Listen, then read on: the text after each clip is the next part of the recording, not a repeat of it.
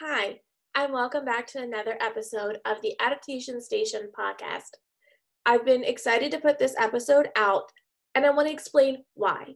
So, the episode today is 5 easy principles of ABA that you can apply to your classroom. And the reason I wanted to do this is because before I started working in an ABA center, I was super intimidated by the world of applied behavior analysis.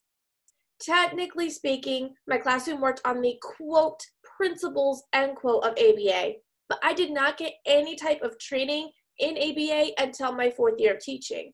And even when the training started, it was minimal at best. I clearly remember being in an IEP meeting my 2nd year of teaching. There was an advocate involved, we had supervisors in there as well. The meeting was tense, and I felt really overwhelmed. I was still very young and very inexperienced, and I was super nervous. The advocate asked about ABA, and my supervisor said, "Oh, Nicole uses principles of ABA in her classroom." She then turned to me and said, "Nicole, can you share what those are?" I froze. I had no idea what she was talking about. I had heard the term of ABA, but I wasn't even sure what it stood for, let alone knew what the principles were. I still don't know how I fumbled through that meeting, but I remember feeling like she asked me to speak in a foreign language that I never heard. I didn't realize that I actually was doing a principles of ABA in my classroom. I just didn't know that they were principles of ABA. And I think that's the case a lot of times, both with principles of ABA and with just evidence-based practices in general. There are so many things that quality teachers are doing all the time. We don't necessarily realize that there's a lot of research backing it, or we can't turn and point to the research that is backing it. That's what this podcast is for. I'm going to share 5 simple ABA principles that you probably already are using in your classroom. And if you're not using them, they're great things to have in your mental catalog. They're things that you can pull out if you need it for a student. And if you're ever asked about ABA in your classroom, you can confidently say, "Yes, let me share." So, super easy. It'll be a short podcast. Let's dive right in. The very first thing I wanted to talk about is a token economy system. Yes, your token board is a principle of ABA. It's a very easy system to set up, and it's a great way to reinforce our students. When you think about it, we're all reinforced to go to work. Would you go to work if you weren't getting your paycheck? Probably not. So the concept of giving our students tokens for work is the same exact thing that we get. Your token economy can look however you want. You can have them earn 2 tokens, 5 tokens, 10 tokens.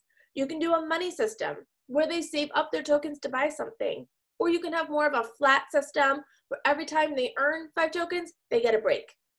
You can have them choose a picture of what they're working for before they start working, so they're motivated to work the whole work session. Try customizing the token board to their interests. If they love Paw Patrol, have all of their tokens be pictures of Paw Patrol characters. If it's an older student, try a more mature design where it's just black squares that they're earning or check marks. You could even use real coins if you're trying to teach money concepts, or you could use buttons or other knickknacks that you find around your house. Most of the token boards I would make are a rectangle. The top half of the rectangle has the text "I am working for" on the left, and then a box on the right. This is where we can add the picture of what the child is earning. So if the child is earning an M&M, or the child is earning a particular toy, we could put the picture there. And then I'll have my boxes for the tokens. I might have 5 boxes below that, and as they earn each token, we'll put a token in a box. And you can give a token for anything. You can give a token for every 5 minutes on task. You can give a token for every 4 problems completed. You can give a token for every response you get. You can really give a token for anything that you design. The key is just to have a very clear system laid out so that way all of your staff members know what's going on and that they're implementing it the same way. And when you have all staff doing it at the same way, at the same time, the expectation becomes really clear for your student and they can be more successful. That first one was easy, right? Don't worry, the rest are just as easy. Number 2 is a visual schedule.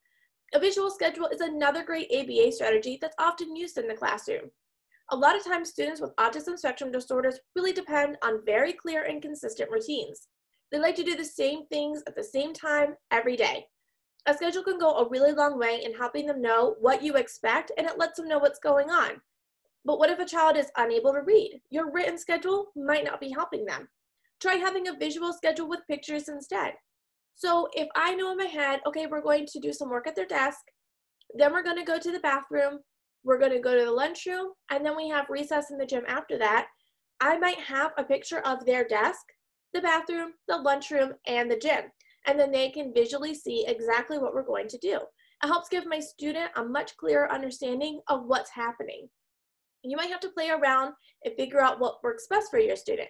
They might do fine with clip art images, or they might benefit from a real photo. And what that means is instead of a clip art image of a toilet, take a picture of the bathroom in your classroom or across the hall that they would be using. Try pairing the image with text if they're working on reading a schedule, and then you can eventually fade those pictures. It's super easy to customize and change as the student grows.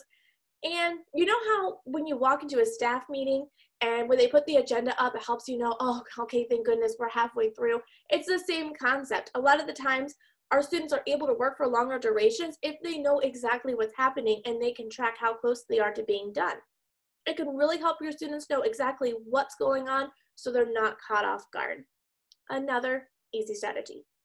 The third one is one that it took me a while to get on board on, but boy, I love it. It is the natural teaching environment. I just didn't really understand it because it seemed like too simple to me to actually be a strategy that would work. I was really used to having hands-on materials that were specifically designed. So if you've listened to my podcast before, you've heard of my IEP bins, I was really used to that system. The idea of walking into a room and just using whatever you found was like, what? But it's actually incredible. For example, I have a client who's working on a lot of imitation. We're doing both physical, like gross motor and fine motor imitation, but we're also doing vocal imitation. We're working on play skills. We're working on identifying vocabulary. So we can go to the playroom. We can pull down the barn and the farm animals. We can work on vocal imitation, and we can work on identifying the different animals we're playing with. We can use our fine motor skills to manipulate them. We can work on endurance with play skills. And if we're struggling with a toy and we need help, we can work on requesting assistance instead of getting frustrated.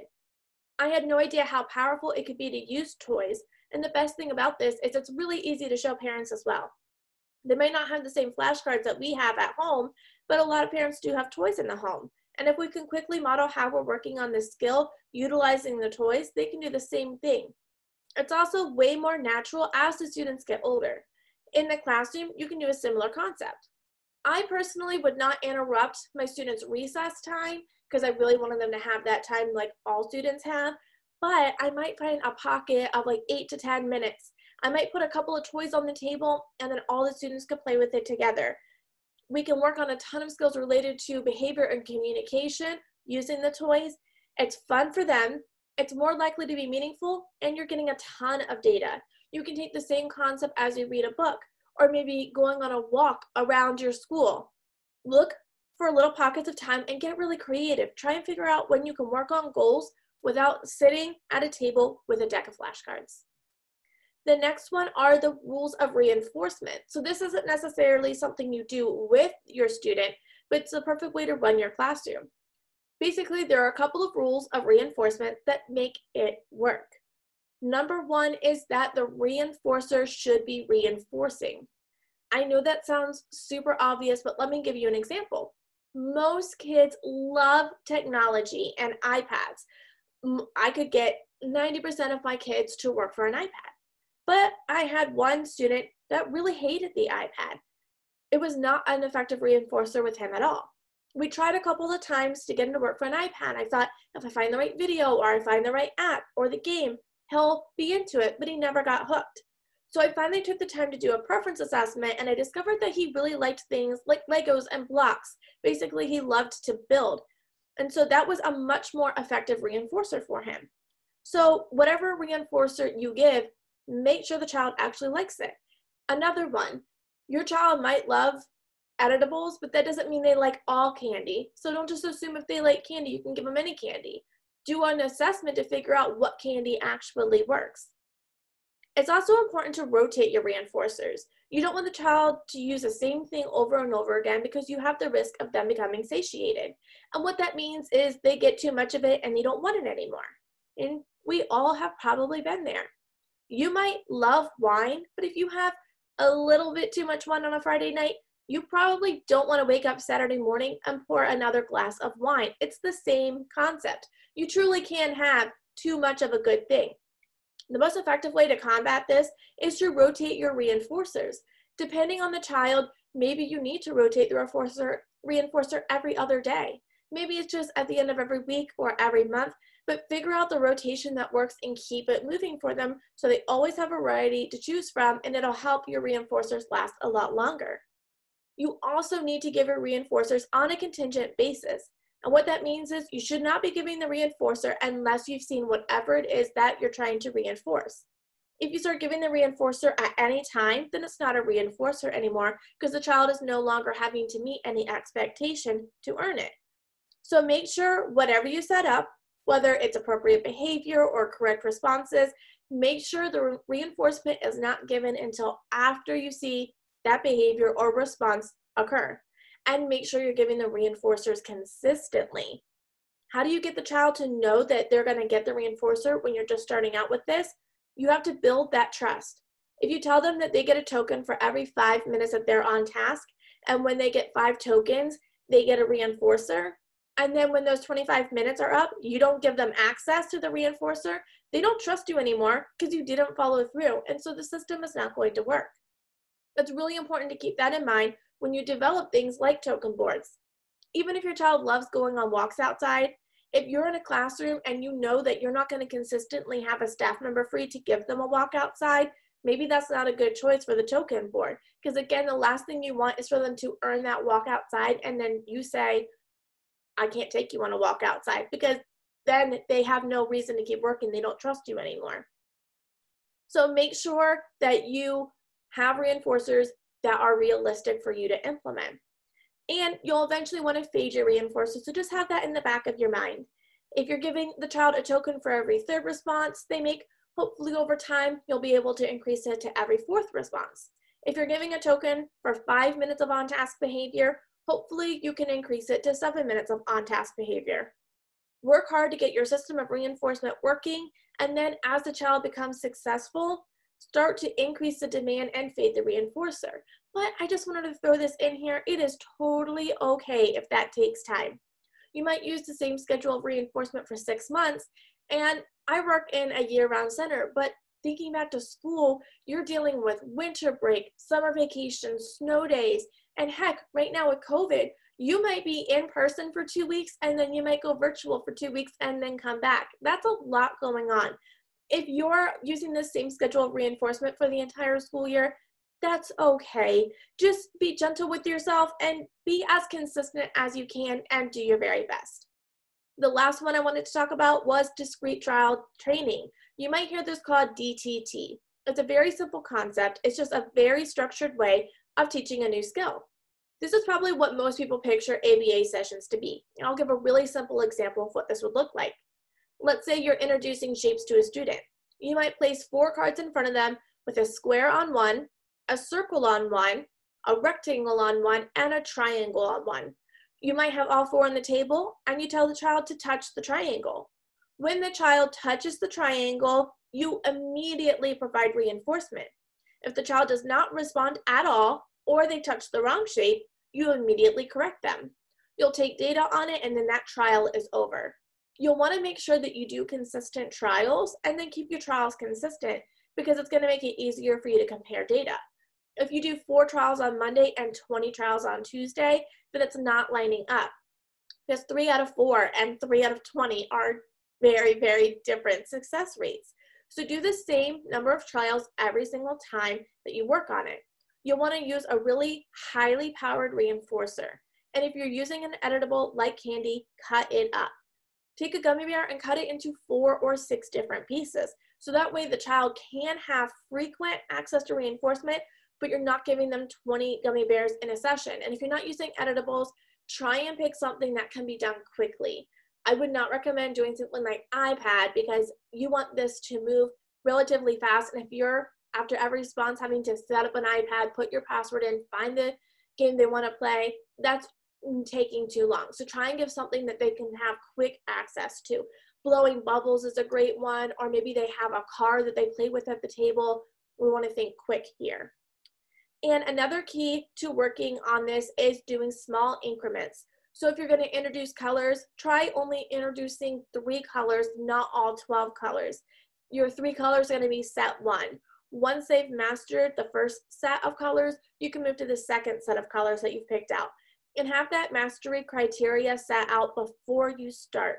So how many times does a child need to identify it correctly in order to move forward? And I like to see this across days personally. So I want to see them get 100% accuracy 3 days in a row before we move forward. The whole point of discrete trial is repetition. So DTT might not be appropriate for every child, but this is a great one to consider if you have a child that's really struggling to acquire skills. It's a much more systematic approach to teach any basic skills along identification. So whether it's color, shape ID, number or letter ID, you can even use math concepts like coin, telling time and fraction ID, or learning basic vocabulary, their name, anything like that. I hope this podcast gave you some ideas of how you can apply ABA in the classroom. If there's anything you ever want to know more about or you want me to cover in a future podcast, don't hesitate to reach out. My goal is to make ABA not be so intimidating and super applicable for teachers. I've been in your shoes and I get it. And I'm here for you every step of the way. Thanks everybody, and I'll catch you in the next episode.